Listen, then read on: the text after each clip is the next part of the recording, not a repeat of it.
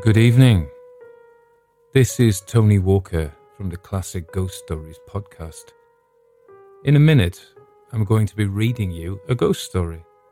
And it is my sincere hope that you really enjoy the story. And if you do, would you do me a favour and please hit like, and even better, subscribe, so that when I do a new story, you'll get a little notice to say that I've published one and you can go along and listen. Anyway, here's Pallinghurst Barrow by Grant Allen, published in 1892.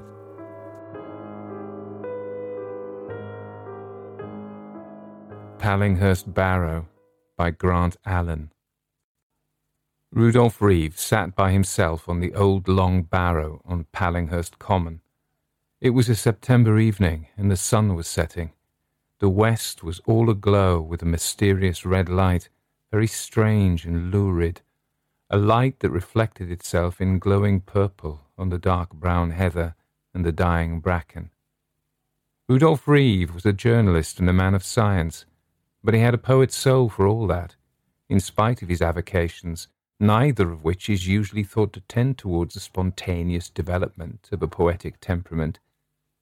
He sat there long, watching the livid hues that incarnadined the sky, redder and fiercer than anything he ever remembered to have seen since the famous year of the Krakatoa sunsets.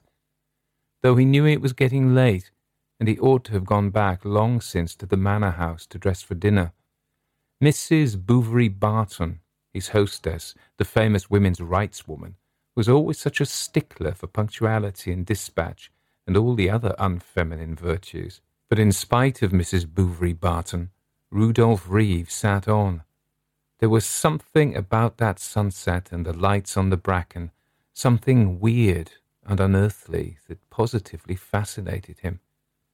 The view over the common, which stands high and exposed, a veritable waste of heath and gorse, is strikingly wide and expansive. Pallinghurst Ring, or the Old Long Barrow, a well-known landmark familiar by that name from time immemorial to all the countryside, crowns its actual summit and commands from its top the surrounding hills far into the shadowy heart of Hampshire. On its terraced slope, Rudolph sat and gazed out, with all the artistic pleasure of a poet or a painter, for he was a little of both, in the exquisite flush of the dying reflections from the dying sun upon the dying heather. He sat and wondered to himself why death is always so much more beautiful, so much more poetical, so much calmer than life, and why you invariably enjoy things so very much better when you know you ought to be dressing for dinner. He was just going to rise, however, dreading the lasting wrath of Mrs. Bouverie Barton, when of a sudden a very weird yet definite feeling caused him for one moment to pause and hesitate. Why he felt it, he knew not, but even as he sat there on the grassy tumulus covered close with short sward of subterranean clover, that curious, cunning plant that buries its own seeds by automatic action, he was aware, through an external sense, but by pure internal consciousness, of something or other living and moving within the barrow. He shut his eyes and listened. No. Fancy, pure fancy. Not a sound broke the stillness of early evening save the drone of insects, those dying insects now beginning to fail fast before the first chill breath of approaching autumn. Rudolph opened his eyes again and looked down on the ground. In the little boggy hollow by his feet, innumerable plants of sundew spread their murderous rosettes of sticky red leaves, all bedewed with viscid gum, to catch and roll round the straggling flies that wrenched their tiny limbs in vain efforts to free themselves. But that was all. Nothing else was astir. In spite of sight and sound, however, he was still deeply thrilled by this strange consciousness, as of something living and moving in the barrow underneath, something living and moving. Or was it moving and dead? something crawling and creeping as the long arms of the sundews crawled and crept around the helpless flies whose juices they sucked out. A weird and awful feeling, yet strangely fascinating. He hated the vulgar necessity for going back to dinner. Why do people dine at all? So material, so commonplace, and the universe all teeming with strange secrets to unfold. He knew not why, but a fierce desire possessed his soul to stop and give way to this overpowering sense of the mysterious and the marvellous in the dark depths of the Barrow. With an effort he roused himself and put on his hat, which he had been holding in his hand, for his forehead was burning. The sun had now long set, and Mrs. Bouverie Barton dined at 7:30 punctually. He must rise and go home. Something unknown pulled him down to detain him. Once more he paused and hesitated. He was not a superstitious man, yet it seemed to him as if many strange shapes stood by, unseen, and watched with great eagerness to see whether he would rise and go away, or yield to the temptation of stopping and indulging his curious fancy. Strange! He saw and heard absolutely nobody and nothing, yet he dimly realized that unseen figures were watching him close with bated breath and anxiously observing his every movement, as if intent to know whether he would rise and move on, or remain to investigate this causeless sensation. For a minute or two he stood irresolute, and all the time he so stood, the unseen bystanders held their breath and looked on in an agony of expectation. He could feel their outstretched necks. He could picture their strained attention. At last he broke away. "This is nonsense," he said aloud to himself, and turned slowly homeward. As he did so, a deep sigh, as of suspense relieved, but relieved in the wrong direction, seemed to rise, unheard, impalpable, spiritual, from the invisible crowd that gathered around him, immaterial. Clutched hands seemed to stretch after him and try to pull him back.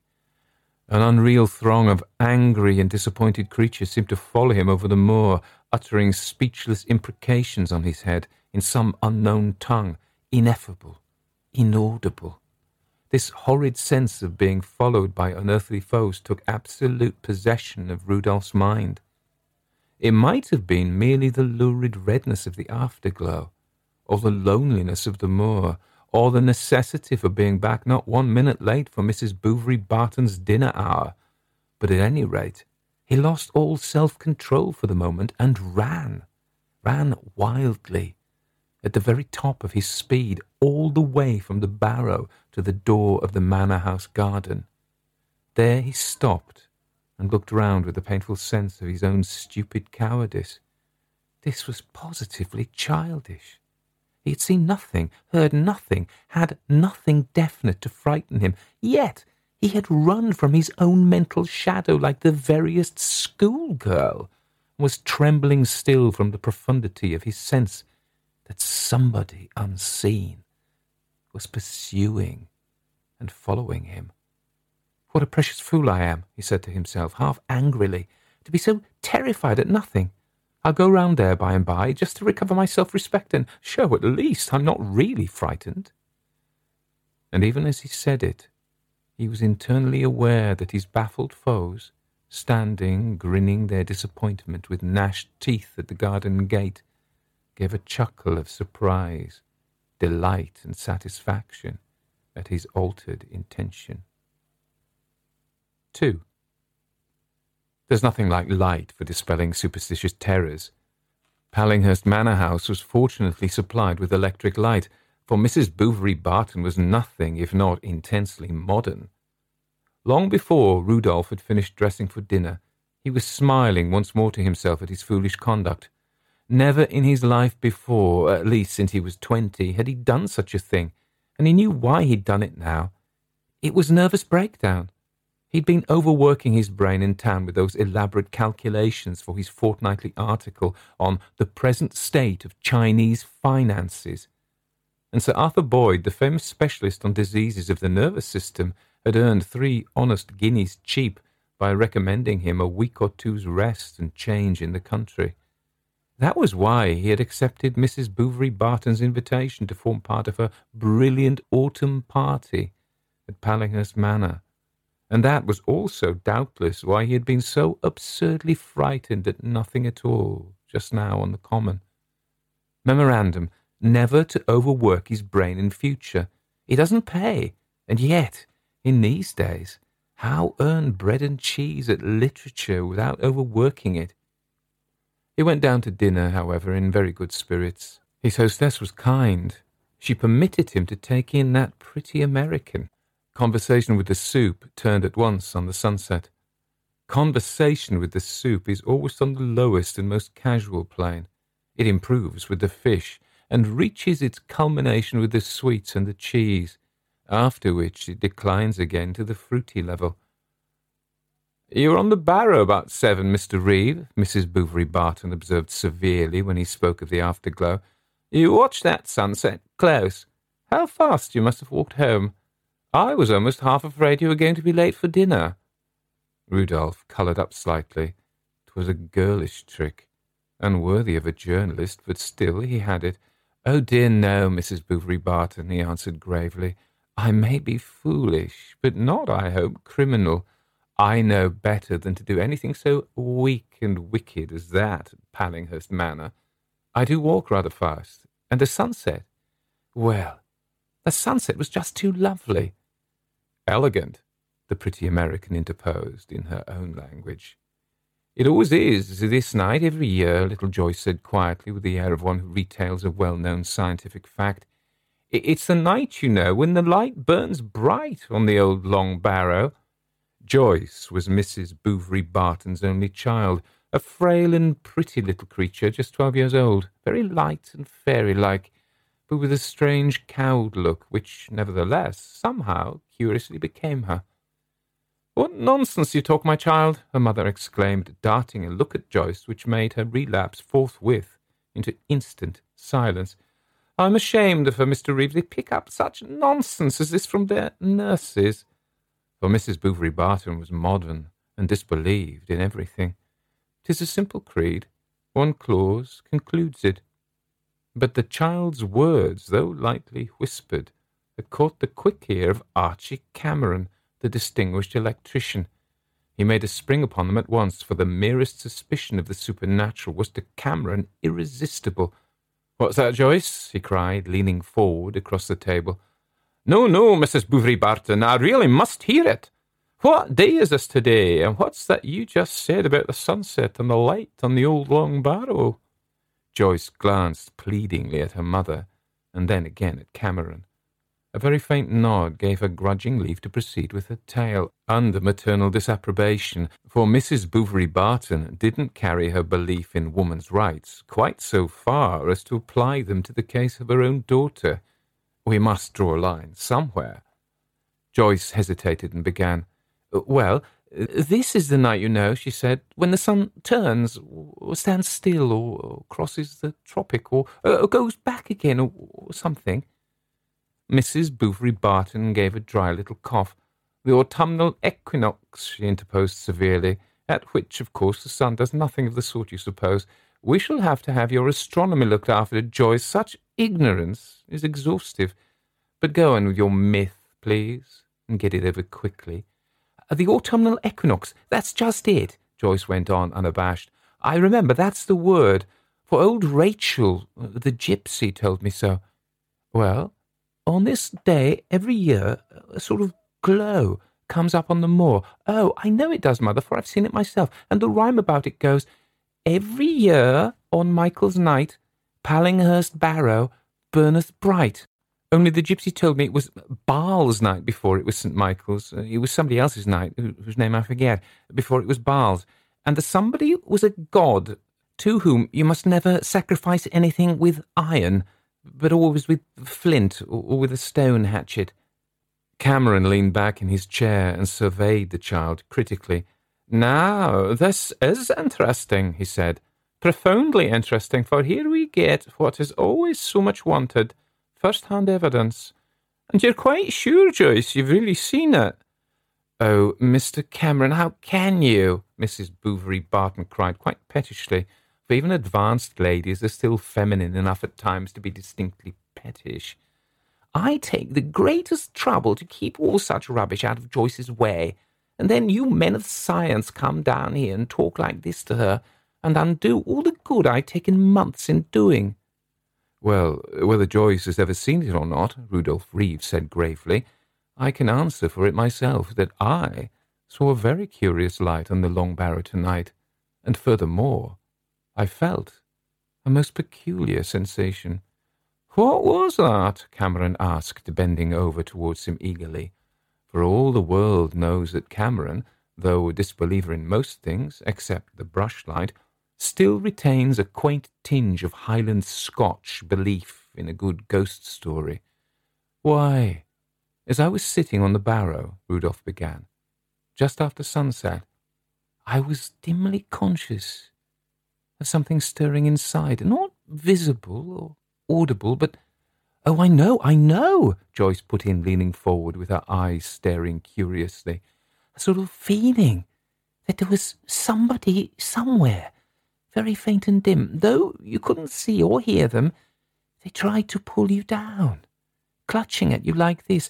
When you ran away frightened, they seemed to follow you and jeer at you, great gibbering creatures. Oh, I know what all that is. I've been there and felt it. Joyce, Mrs. Bouverie Barton put in with a warning frown, what nonsense you talk. You're really ridiculous. How can you suppose Mr. Reeve ran away, a man of science like him, from an imaginary terror? Well, I won't quite say I ran away, Rudolph answered sheepishly. We never do admit these things, I suppose, after 20, but I certainly did hurry home at the very top of my speed. Not to be late for dinner, you know, Mrs. Bouverie Barton, and I will admit, Joyce, between you and me only, I was conscious, by the way, of something very much like your grinning followers behind me. Mrs. Bouverie Barton darted him another look of intense displeasure. I think, she said, in that chilly voice that has iced whole committees, at a table like this, and with such thinkers around, we might surely find something rather better to discuss than such worn-out superstitions. Professor Spence, did you light upon any fresh paleoliths in the gravel pit this morning? 3. In the drawing-room a little later, a small group collected by the corner bay, remotest from Mrs. Bouverie Barton's own presidential chair, to hear Rudolph and Joyce compare experiences on the light above the Barrow. When the two dreamers of dreams and seers of visions had finished, Mrs. Bruce, the esoteric Buddhist and hostess of Mahatmas, they often dropped in on her, it was said, quite informally for afternoon tea, opened the floodgates of her torrent speech with triumphant vehemence. This is just what I should have expected, she said, looking around for a sceptic, that she might turn and rend him. Novalis was right. Children are early men. They are freshest from the truth. They are freshest to us from the truth. Little souls just let loose from the free expanse of God's sky see more than we adults do, at least except a few of us. We ourselves, what are we but accumulated layers of phantasmata? Spirit light rarely breaks in upon our grimed charnel of flesh. The dust of years overlies us. But the child, bursting new upon the dim world of karma, trails clouds of glory from the beatific vision. So Wordsworth held. So the masters of Tibet taught us, long ages before Wordsworth. It's curious, Professor Spence put in with a scientific smile, restrained at the corners, that all this should have happened to Joyce and to our friend Reeve at the Long Barrow. For you've seen McRitchie's last work, I suppose. No, well, he's shown conclusively that Long Barrows, which are the graves of the small squat people who preceded the inroad of Aryan invaders, are the real originals of all the fairy hills and subterranean palaces of popular legend. You know the old story of how Childe Roland to the Dark Tower came, of course, Cameron. Well, that Dark Tower was nothing more or less than a Long Barrow. Perhaps Pallinghurst Barrow itself, perhaps some other, and Childe Roland went into it to rescue his sister, Burd Ellen, who had been stolen by the fairy king, after the fashion of his kind, for a human sacrifice. The Picts, you recollect, were a deeply religious people who believed in human sacrifice. They felt they derived from it high spiritual benefit. And the queerest part of it all is that in order to see the fairies, you must go round the Barrow widdershins, that is to say, Miss Quackenboss, as Cameron will explain to you, the opposite way from the way of the sun. On this very night of all the year, Michaelmas Eve, which was the accepted old date of the autumnal equinox. All long barrows have a chamber of great stones in the centre, I believe, Cameron suggested tentatively. Yes, all, nearly all, megalithic, you know, and wrought. And that chamber's the subterranean palace lit up with the fairy light that's so constantly found in old stories of the dead, which you and Joyce, alone among moderns, have been permitted to see, Reeve. It's a very odd fact, Dr. Porter, the materialist, interposed musingly, that the only ghosts people ever see are the ghosts of a generation very, very close to them. One hears of lots of ghosts in 18th century costumes because everybody has a clear idea of wigs and small clothes from the pictures and fancy dresses. One hears of far fewer in Elizabethan dress because the class most given to beholding ghosts are seldom acquainted with ruffs and farthingales, and one meets with none at all in Anglo-Saxon or ancient British or Roman costumes, because those are only known to a comparatively small class of learned people, and ghosts, as a rule, avoid the learned, except you, Mrs. Bruce, as they would avoid prussic acid. Millions of ghosts of remote antiquity must swarm about the world, though after 100 years or thereabouts they retire into obscurity and sense to annoy people with their nasty cold shivers. But the queer thing about these long barrow ghosts is that they must be the spirits of men and women who died thousands and thousands of years ago, which is exceptional longevity for a spiritual being, don't you think so, Cameron? Europe must be chock full of them, the pretty American assented, smiling, though America hasn't had time so far to collect any considerable population of spirits. But Mrs. Bruce was up in arms at once against such covert levity, and took the field in full force for her beloved spectres. No, she said. Dr. Porter, there, you mistake your subject. You should read what I've written in The Mirror of Trismegistus. Man is the focus of the glass of his own senses. There are other landscapes in the fifth and sixth dimensions of space than the one presented to him. As Carlyle said truly, each eye sees in all things just what each eye brings with it the power of seeing. And this is true spiritually as well as physically. To Newton and Newton's dog Diamond, what a different universe. One saw the great vision of universal gravitation. The other saw a little mouse under a chair, as the wise old nursery rhyme so philosophically puts it. Nursery rhymes summarize for us the gain of centuries.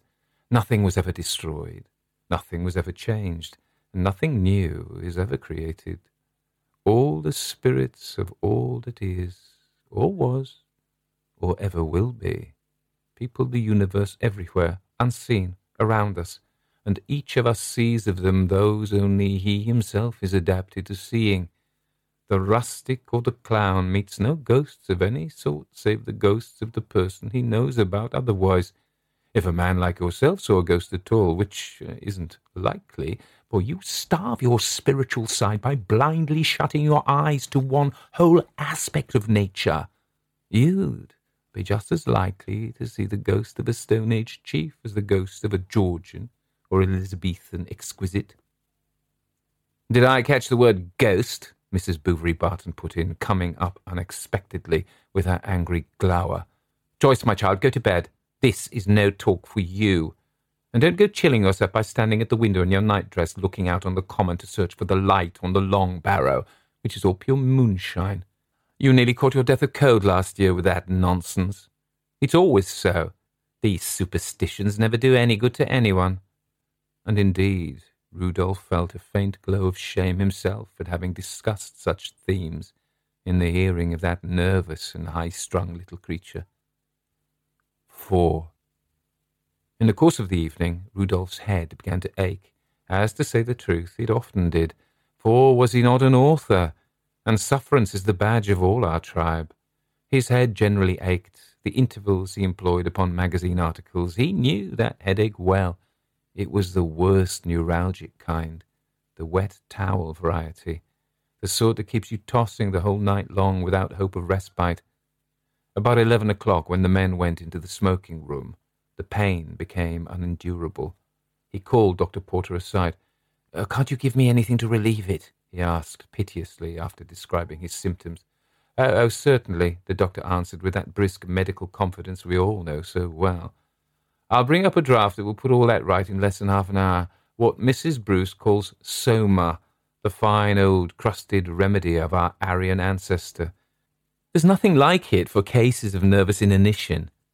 Rudolph went up to his room, and the doctor followed him a few minutes later with a very small phial of a very thick green viscid liquid. He poured 10 drops carefully into a measured medicine glass and filled it up with water. It amalgamated badly. "Drink that off," he said with the magisterial air of the cunning leech, and Rudolph drank it. "I'll leave you the bottle," the doctor went on, laying it down on the dressing-table. "Only use it with caution. 10 drops in 2 hours if the pain continues. Not more than 10, recollect. It's a powerful narcotic. I dare say you know its name. It's cannabis indica." Rudolph thanked him inarticulately and flung himself on the bed without undressing. He had brought up a book with him, that delicious volume, Joseph Jacobs' English Fairy Tales, and he tried in some vague way to read the story of Childe Roland, to which Professor Spence had directed his attention. But his trend ached so much he could hardly read it. He only gathered with difficulty that Childe Roland had been instructed by witch or warlock to come to a green hill surrounded with terrace rings, like Pallinghurst Barrow, to walk round it thrice, widdershins, saying each time, open door, and let me come in." And when the door opened to enter unabashed the Fairy King's palace, and the third time the door did open, and Childe Roland entered a court all lighted with a fairy light or gloaming, and then he went along through a passage, till he came at last to 2 wide stone doors, and beyond them lay a hall, stately, glorious, magnificent, where Burd Ellen sat combing her golden hair with a comb of amber. And the moment she saw her brother, up she stood, and she said, "Woe worth the day, ye luckless fool, or ever that ye were born, for come the King of Elflanden, your fortune is forlorn." When Rudolph had read so far, his head ached so much he could read no further. So he laid down the book and reflected once more in some half-conscious mood on Mrs. Bruce's theory that each man could only see the ghosts he expected. That seemed reasonable enough, for according to our faith is it unto us always. If so, then these ancient and savage ghosts of the dim old Stone Age, before bronze or iron, must still haunt grassy barrows under the waving pines, where legend declared they were long since buried, and the mystic light of Pallinghurst Moor must be the local evidence and symbol of their presence. How long he lay there he hardly quite knew, but the clock struck twice, and his head was aching so fiercely now that he helped himself plentifully to a second dose of the thick green mixture. His hand shook too much to be puritanical to a drop or two. For a while it relieved him. Then the pain grew worse again. Dreamily he moved over to the big north oriel to cool his brow with the fresh night air. The window stood open. As he gazed out, a curious sight met his eye. At another oriel in the wing, which ran in an L-shaped bend from the part of the house where he had been put, he saw a child's white face gaze appealingly across to him. It was Joyce, in her white night-dress, peering with all her might, in spite of her mother's prohibition, on the mystic common. For a second she started. Her eyes met his. Slowly she raised one pale forefinger and pointed. Her lips opened to frame an inaudible word, but he read it by sight. "Look," she said simply. Rudolph looked where she pointed. A faint blue light hung lambent over the old long barrow. It was ghostly and vague, like matches rubbed on the palm. It seemed to rouse and call him. He glanced towards Joyce. She waved her hand to the barrow. Her lips said, "Go." Rudolph was now in that strange, semi-mesmeric state of self-induced hypnotism, when a command of whatever sort, or by whomever given, seems to compel obedience. Trembling, he rose, and taking his bedroom candle in his hand, descended the stair noiselessly. Then, walking on tiptoe across the tile-paved hall, he reached his hat from the rack, and opening the front door, stole out into the garden. The Soma had steadied his nerves and supplied him with false courage, but even in spite of it he felt a weird and creepy sense of mystery in the supernatural. Indeed, he would have turned back even now had he not chanced to look up and see Joyce's pale face still pressed close against the window, and Joyce's white hand still motioning him mutely onward. He looked once more in the direction where she pointed. The spectral light now burnt clearer and bluer and more unearthly than ever, and the illimitable moor seemed haunted from end to end by innumerable invisible and uncanny creatures. Rudolph groped his way on. His goal was the barrow. As he went, speechless voices seemed to whisper unknown tongues encouragingly into his ear. Horrible shapes of elder creeds appeared to crowd round him and tempt him with beckoning fingers to follow them. Alone, erect across the darkling waste, stumbling now and again over roots of gorse and heather, but steadied, as it seemed, by invisible hands, he staggered slowly forward, till at last, with aching head and trembling feet, he stood beside the immemorial grave of the savage chieftain. Away over in the east, the white moon was just rising. After a moment's pause, he began to walk round the tumulus, but something clogged and impeded him. His feet wouldn't obey his will. They seemed to move of themselves in the opposite direction. Then all at once he remembered he had been trying to go the way of the sun instead of widdershins. Steadying himself and opening his eyes, he walked in the converse sense. All at once his feet moved easily, and the invisible attendants chuckled to themselves so loud that he could almost hear them.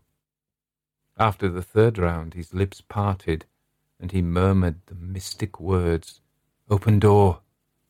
Open door! Let me come in!"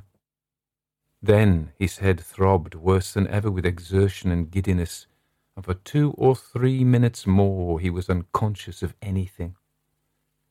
When he opened his eyes again, a very different sight displayed itself before him. Instantly he was aware that the age had gone back upon its steps 10,000 years, as the sun went back upon the dial of Ahaz. He stood face to face with a remote antiquity. Planes of existence faded, new sights floated over him, new worlds were penetrated, new ideas, yet very old, undulated centrically towards him from the universal flat of time and space and matter and motion. He was projected into another sphere and saw by fresh senses. Everything was changed, and he himself changed with it. The blue light over the barrow now shone clear as day, though infinitely more mysterious. A passage lay open through the grassy slope into a rude stone corridor. Though his curiosity by this time was thoroughly aroused, Rudolph shrank with a terrible shrinking from his own impulse to enter this grim black hole which led at once by an oblique descent into the bowels of the earth. But he couldn't help himself. For, oh God, looking round him, he saw to his infinite terror, alarm, and awe a ghostly throng of naked and hideous savages. They were spirits, yet savages. Eagerly they jostled and hustled him, and crowded round him in wild groups, exactly as they had done to the spiritual sense a little earlier in the evening, when he couldn't see them. But now he saw them clearly with the outer eye, saw them as grinning and hateful barbarian shadows, neither black nor white, but tawny-skinned and low-browed, their tangled hair falling unkempt in matted locks about their receding foreheads, their jaws large and fierce, their eyebrows shaggy and protruding like a gorilla's, their loins just girt with a few scraps of torn skin, their whole mien inexpressibly repulsive and bloodthirsty. They were savages, yet they were ghosts. The two most terrible and dreaded foes of civilized experience seemed combined at once in them. Rudolph Reeve crouched powerless in their intangible hands, for they seized him roughly with incorporeal fingers and pushed him bodily into the presence of their sleeping chieftain. As they did so, they raised loud peals of discordant laughter. It was hollow, but it was piercing. In that hateful sound, the triumphant whoop of the Red Indian and the weird mockery of the ghost were strangely mingled into some appalling harmony. Rudolph allowed them to push him in. There were too many to resist, and the soma had sucked all strength out of his muscles. The women were the worst. Ghastly hags of eld, witches with pendant breasts and bloodshot eyes. They whirled round him in triumph and shouted aloud in a tongue he had never before heard, though he understood it instinctively. "A victim! A victim! We hold him! We have him!" Even in the agonized horror of that awful moment, Rudolph knew why he understood these words, unheard till then. They were the first language of our race, the natural and instinctive mother tongue of humanity. They haled him forward by main force to the central chamber, with hands and arms and ghostly shreds of buffalo hide. Their wrists compelled him as the magnet compels the iron bar. He entered the palace, a dim, phosphorescent light like the light of a churchyard or of decaying paganism seemed to illumine it faintly. Things loomed dark before him, but his eyes almost instantly adapted themselves to the gloom, as the eyes of the dead on the first night in the grave adapt themselves by inner force to the strangeness of their surroundings. The royal hall was built up of cyclopean stones, each as big as the head of some colossal Sesostris. They were of ice-worn granite and a dusky grey sandstone, rudely piled on one another, and carved in relief with representations of serpents, concentric lines, interlacing zigzags, and the mystic swastika. But all these things Rudolph only saw vaguely, if he saw them at all. His attention was too much concentrated on devouring fear and the horror of his situation. In the very centre, a skeleton sat crouching on the floor in some loose, huddled fashion. Its legs were doubled up, its hands clasped round its knees. Its grinning teeth had been long blackened by time, or by the indurated blood of human victims. The ghosts approached it with a strange reverence, in impish postures. "See, we bring you a slave, great king," they cried in the same barbaric tongue, all clicks and gutturals. "For this is the holy night of your father the sun, when he turns him about on his yearly course through stars and goes south to leave us. We bring you a slave to renew your youth. Rise, drink its hot blood. Rise, kill, and eat him." The grinning skeleton turned its head and regarded Rudolph from its eyeless orbs with a vacant glance of hungry satisfaction. The sight of human meat seemed to create a soul beneath the ribs of death in some incredible fashion. Even as Rudolph, held fast by the immaterial hands of his ghastly captors, looked and trembled for his fate, too terrified to cry out or even to move and struggle, he beheld the hideous thing rise and assume a shadowy shape, all pallid blue light, like the shapes of his jailers. Bit by bit, as he gazed, the skeleton seemed to disappear, or rather to fade into some insubstantial form, which was nevertheless more human, more corporeal, more horrible than the dry bones it had come from. Naked and yellow like the rest, it wore round its dim waist just an apron of dry grass, or what seemed to be such, while over its shoulders hung the ghost of a bearskin mantle. As it rose, the other spectres knocked their foreheads low on the ground before it, and grovelled with their long locks in the ageless dust, and uttered elfin cries of inarticulate homage. The great chief turned, grinning, to one of his spectral henchmen.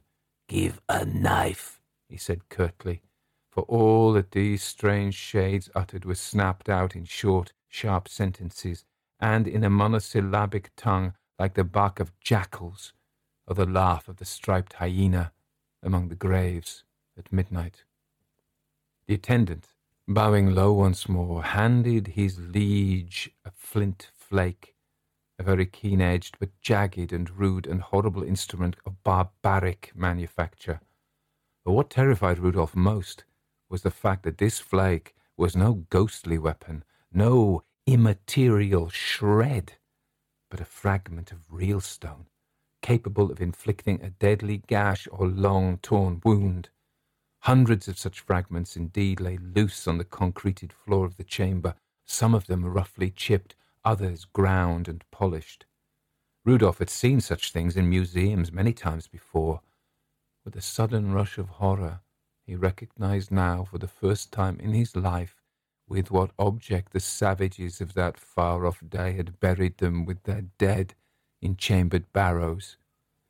With a violent effort he wetted his parched lips with his tongue and cried out thrice in his agony the one word, "Mercy." At that sound, the savage king burst into a loud and fiendish laugh. It was a hideous laugh, halfway between a wild beast's and a murderous maniac's. It echoed through the long hall like the laughter of devils when they succeed in leading a fair woman's soul to eternal perdition. "What does he say?" the king cried, in the same transparently natural words whose import Rudolph could understand at once. "How like the birds they talk, these white-faced men, whom we get for our only victims since the years grew foolish. Moo, moo, moo, moo, moo, they say. Moo, moo, moo, moo. More like frogs than men and women." Then it came over Rudolph instinctively through the maze of his terror that he could understand the lower tongue of these elfish visions because he and his ancestors had once passed through it, but they could not understand his because it was too high and too deep for them. He had little time for thought, however. Fear bounded his horizon. The ghosts crowded round him, gibbering louder than before. With wild cries and heathen screams they began to dance about their victim. Two advanced with measured skips and tied his hands and feet with a ghostly cord. It cut into the flesh like the stab of a great sorrow. They bound him to a stake which Rudolph felt conscious was no earthly and material wood, but a piece of intangible shadow. Yet he could no more escape from it than from the iron chain of an earthly prison. On each side of the stake, two savage hags, long-haired, ill-favoured, inexpressibly cruel-looking, set two small plants of enchanter's nightshade. Then a fierce orgiastic shout went up to the low roof from all the assembled people. Rushing forward together, they covered his body with what seemed to be oil and butter. They hung grave flowers around his neck. They quarrelled among themselves with clamorous cries for hairs and rags torn from his head and clothing.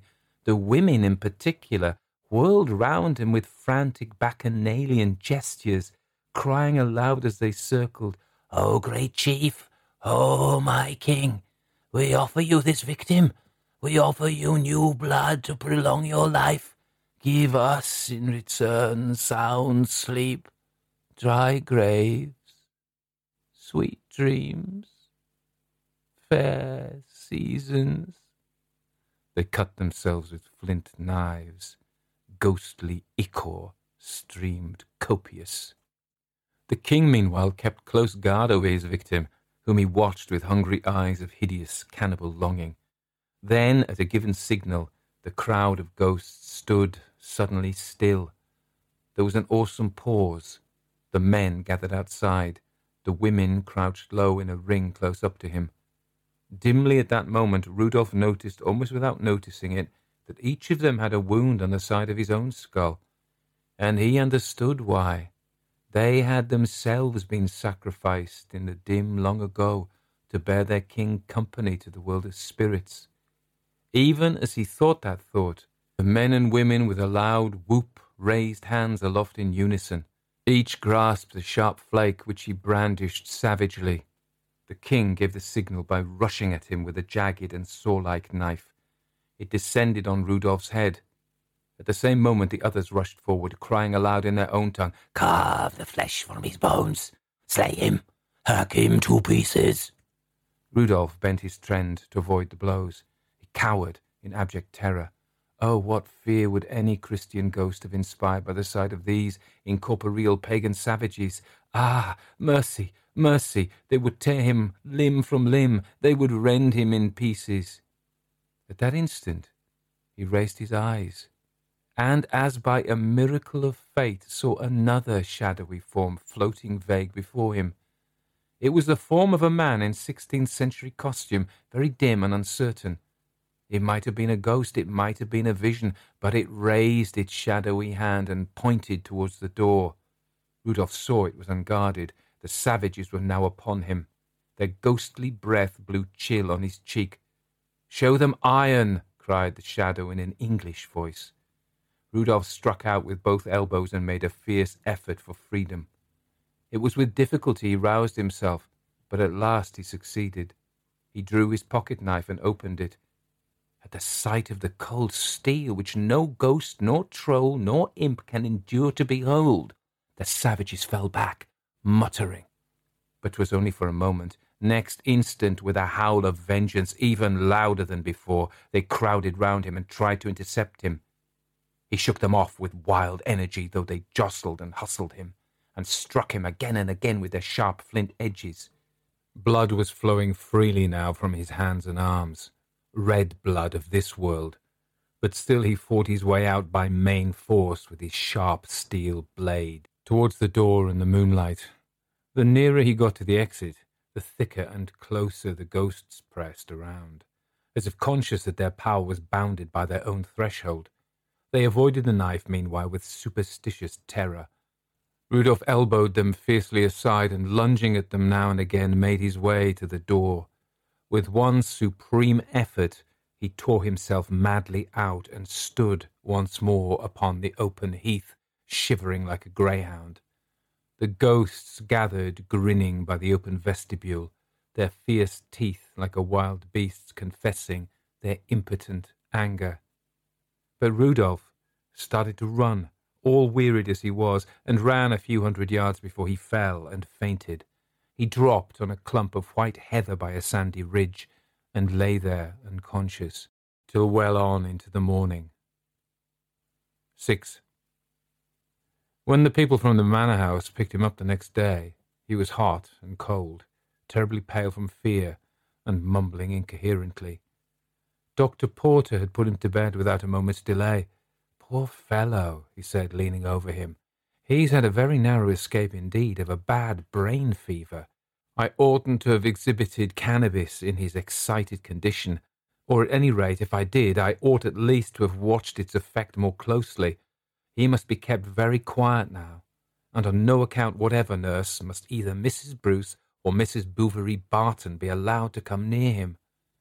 But late in the afternoon, Rudolph sent for Joyce. The child came creeping in with an ashen face. "Well," she murmured, soft and low, taking her seat by the bedside. "So the King of the Barrow very near had you?" Yes, Rudolph answered, relieved to find there was somebody to whom he could talk freely of his terrible adventure. He nearly had me.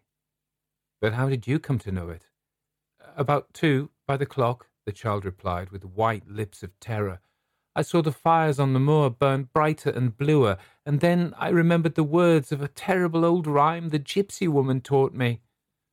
Pallinghurst, Barrow, Pallinghurst, Barrow, every year one heart thou'lt harrow.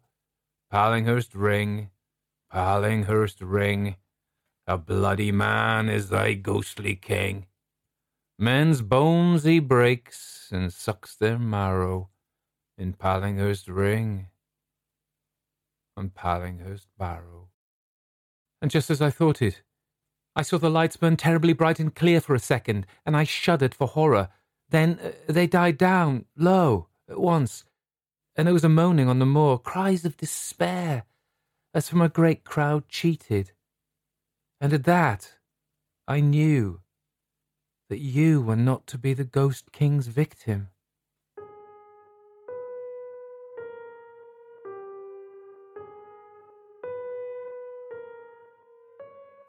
That was Pallinghurst Barrow by Grant Allen, published in 1892, and it was suggested for me to read by one of my kind supporters, Susan Tudor Coulson. So let's say something about Grant Allen first. So Charles Grant Blairfindie Allen, good name that one, was born in 1848 on Wolfe Island, which is now in Ontario, but it wasn't actually Ontario in those days, in 1848. And he died in Hazelmere in Surrey in England when he was 51. I can't work that out. I will shortly. I'll be working that out as I'm talking. His father was from Dublin, he was a Protestant minister of the Christian Church. So I guess Church of England, I think. Although I don't know what it's called in Canada. Anglican Episcopal. Old Charles Grant as he preferred to be known, was educated at home until he was 13, and then the family moved first to the USA, then to France, then to Britain. And in Britain, in England, he was educated at King Edward's School in Birmingham, which is a really famous school. And J.R.R. Tolkien was a pupil there, but a generation or two later than old Grant. But it's got a lot of famous alumni, the King Edward's School in Birmingham. And then he went to Merton College at Oxford, and he became a teacher. He went to teach at Brighton in Sussex, and then in Jamaica. And he was a progressive chap, and he was an atheist and a socialist, even though his dad was a Protestant minister. And I have no comment about that, whether he was rebelling against his father or whether it had nothing to do with his dad. I actually don't know how he got on with his dad, because there's only so much you can find. He then came back to the UK after being in Jamaica as a professor for a bit and started writing professionally. And his main writing was on scientific subjects. So he wrote a number of scientific papers. He was, I guess, a scientific journalist rather than a scientist per se. He also wrote science fiction. And of course, this was the time of the War of the Worlds and H.G. Wells. So there was a big upsurge in science fiction. Of course, this is not science fiction. It is what they call it, speculative fiction, imaginative fiction. One of those, anyway. It's sort of it allows for the non-ordinary. There we are. So he died in 1898 of liver cancer. And he was a big pal of Sir Arthur Conan Doyle and a neighbour of him towards the end. So the story itself, there's a couple of resonances now I was listening to it, editing, etc. There's a place called Chanctonbury Ring. I guess it's pronounced slightly differently to that in different ways. And it's in Sussex, and it's near Steyning. And there's all sorts of stuff goes on there. Steyning was a place where Victor Neuberg lived, who was the secretary of Aleister Crowley, and Crowley went there. But I'm not sure how far it was from. I think it isn't quite the same place as Gerald Gardner and all the Wicca stuff. But certainly there's a place there, a very nastily haunted wood where things are seen. So I don't know the area now. It's one of on my list to go and visit. Chanctonbury Ring is a kind of, it's got these rings around it, that's what I was saying, and it's a really famous sort of Stone Age place, and witches are there, and all sorts of visions are supposed to be there, and people who go there find themselves levitating, and the Druids love it. I used to listen to a podcast called Druidcast, the British Order of Bards, Ovits and Druids, And it's pretty cool, actually. But, you've only got so much time to listen to things, so I used to listen to that. But there's a guy called Justin Hopper, and Justin Hopper is an American who lives there, and he wrote a book called Old Weird Albion about wandering in Sussex, and it's a really, really, really great book, all sorts of psychogeography and hauntology and stuff like that. So psychogeography is the art and science of wandering a place and feeling the impressions and just allowing yourself to be aware to the non-physical, I suppose, and the resonances. So I like all that kind of thing. I've got a strong sense of place anyway. Another reason why I want to go there. Justin Hopper's got a podcast as well, and he talks to really interesting people like Gareth Rees. I just read Gareth's book, Car Park Life, about how we sort of, this isn't Car Park Life, but Gareth Rees in this interview was talking about how we still indulge in ritual behaviour even though we don't really know it, and it seems to be hardwired into the species. But Justin Hopper's definitely worth a listen. He did an album with Alison Krauss, is it? And a mix of prose, poetry and music inspired by Chanctonbury Ring. So that's definitely worth a listen, and I will put a link in. The Pallinghurst Barrow is, of course, its own place. Chanctonbury doesn't have a barrow, I don't think.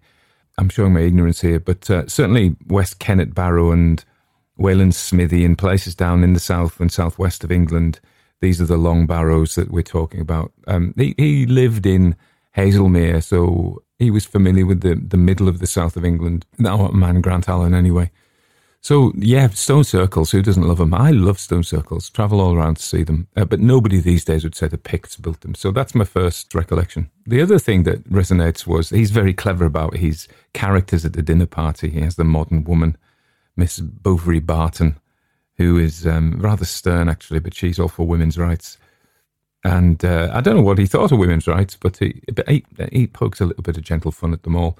The scientist, who he probably knew a lot of scientists, the Scottish guy, and then, of course, the rather fey child. But, of course, my favourite was Mrs. Bruce, who is some kind of theosophist, and she's an esoteric Buddhist. Now, you might not know, but you may know, the Theosophical Society was a big deal around then, created by Madame Helena Blavatsky.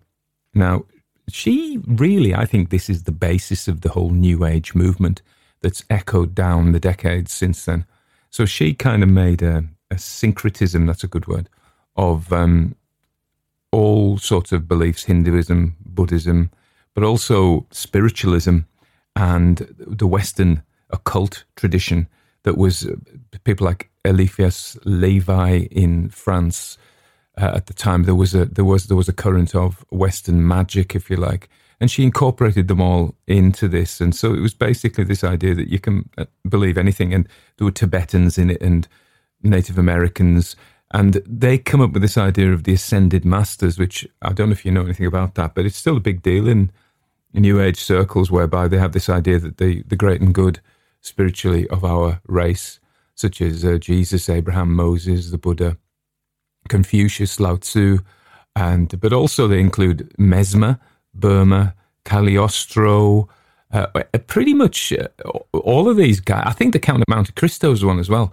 So these people are supposed to, they've got different rays and colours, and they ascend and they come to you. So if you're having visions of a Tibetan or an American Indian as your spirit guide, you probably owe it to these people that this is where it all emerges from.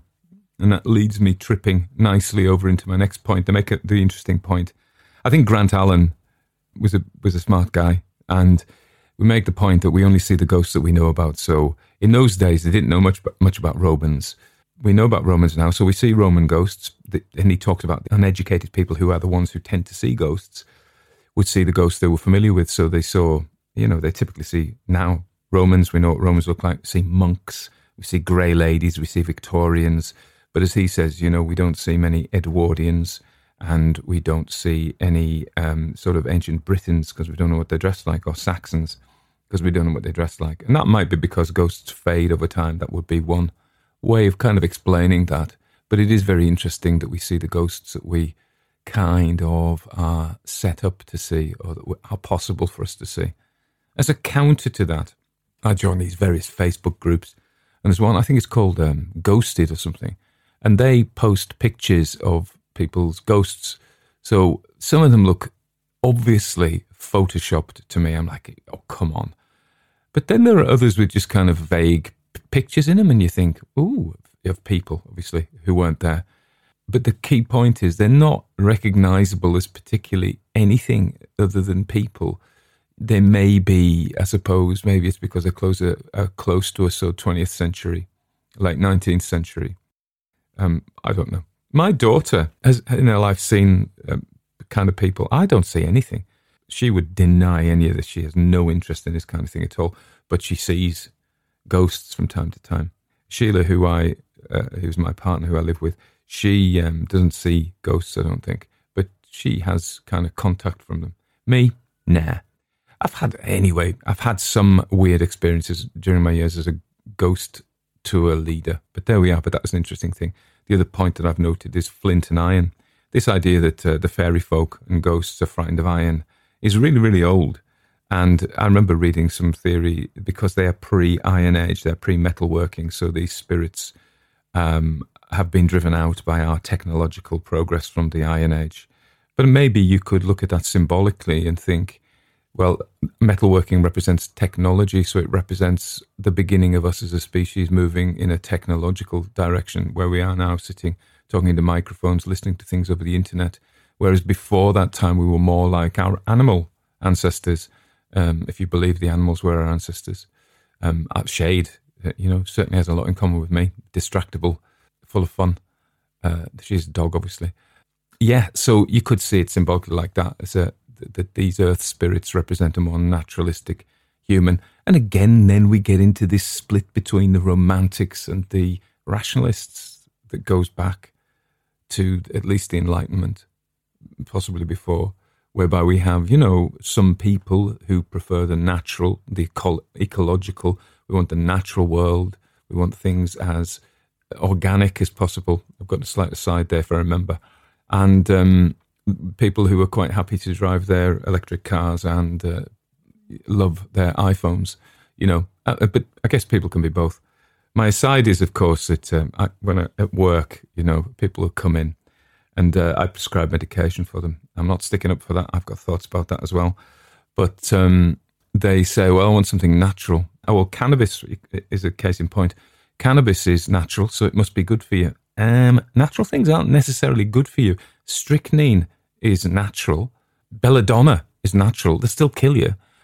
Not everything. Poo, let's face it, is natural. I'm sorry if you were eating at that point. It just popped into my mind. So just because cannabis is natural does not mean it's necessarily good for you. Alcohol's natural, but it doesn't mean you should be drinking a bottle of whiskey a day, or even half a bottle, or even a bottle of wine. But that's another conversation I have at work.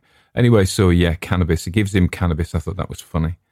And then the other thing I wanted to say about this story, and I haven't really talked about this form of the story, and I probably won't, but it's like, I don't know if you ever saw Quentin Tarantino's movie From Dawn Till Dusk, and it sets off as a really tense hostage movie, and nobody's killed, but we're like right on the edge of our seats in case somebody is killed, in case one person is killed, and he ramps up the tension, and that's about that genre.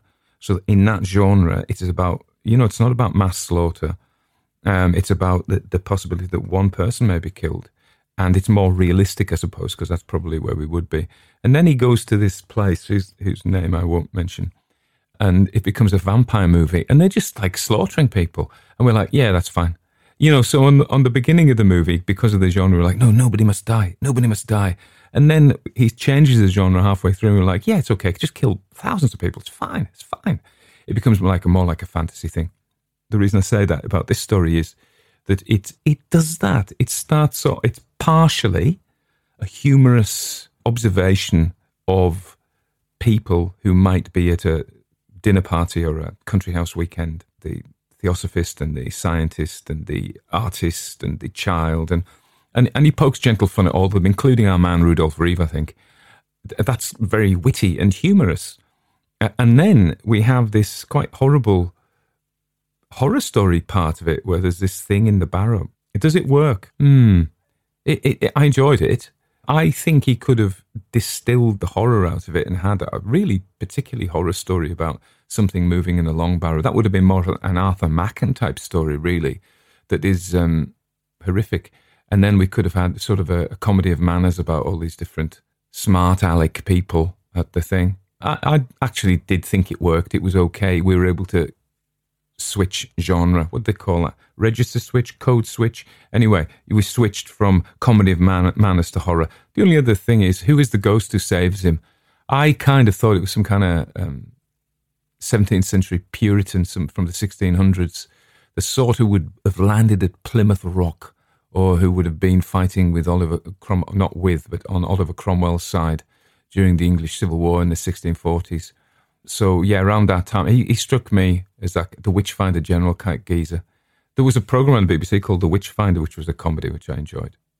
I don't find many programs on TV that I do, but when I do, I do. I enjoyed actually watching The Witcher. Yeah, let's stop this before I get too distracted. The other thing I wanted to say is I order a magazine called Fiddler's Green, which is edited in California by a guy called Clint Marsh. And it's such a beautiful, whimsical publication. It comes on green paper. I think he said it's going to go to pearly white, and it has a gold foil, and it's called The Peculiar Parish. And I think when it first started, sometimes you didn't even have to pay for it. You sent something like a poem or some other thing that you had created, could be a jar of jam or something, and Clint Marsh would have sent you a magazine. Now, he may still do this, but I've got nothing really. I could send him a ghost story, I suppose. He might even publish it. But it's like whimsical. It's all about tea drinking and archaeology, this kind of stuff, though, you know, and psychogeography and a bit of fiction and magic, sometimes witchy magic and all sorts of stuff like that. I'm not a witchy magic guy, really, being honest. If I was going to be drawn to that, it would be more your ritual, you know, hermetic order. I would want the robes, and I'd want the incense and the daggers and things like that. But I don't do that. I've got no room for it, really. Anyway, there we are. So otherwise, we had a heat wave. It only lasted about 2 days up here. I know a lot of people had it a lot worse, particularly where there's wildfires. And then we had a drought, but we didn't really have a drought. But it was looking pretty dry. And then it's rained and quite a lot. And now we've got sunshine. So I'm going for a walk with Sheila around the beautiful lake called Ullswater. And we may stop off and have a cup of tea. And I may take in my backpack my copy of Fiddler's Green and read it in the beautiful scenery of the lake with a lovely cup of tea with a bone china mug. I hope you're having a good time. Oh, the other thing to say is my preoccupation has been this past couple of weeks. I've been getting some help from a supporter called Rebecca, and she'd been giving me ideas about how she's managed YouTube channels before, about how to grow. Because, you know, my aim is, by my next birthday, I want to pack in doing my proper job. So I want to come and do this full time, but it only works if I get support. So we're looking at Patreon supporters. So if you can subscribe, either become a member on YouTube, you can become a Patreon. You get exclusive stuff that I do as well. Rebecca and I were conversing about this and saying, what do people want? So I do members-only stories, and I think that's the least I can do. She's been talking to me about doing a kind of book club thing whereby we'd somehow, on Zoom or something, or I don't know how to do it, we would discuss stories. You know, you and I, you people listening could dial in. You won't dial in, though. Log in, and we'd discuss a story. Anyway, so yeah, book club, and just doing more videos. I mean, I say videos, I mean episodes, really. Because if you listen per podcast. Also, I've changed my podcast host, and they allow me to put some little adverts in. So you may hear something about, like, Sherlock Holmes stories. But it's all a massive whirl here. So yeah, it's about just growing so that I can give up my proper job by my next birthday, which is in March. Anyway, out into the sun.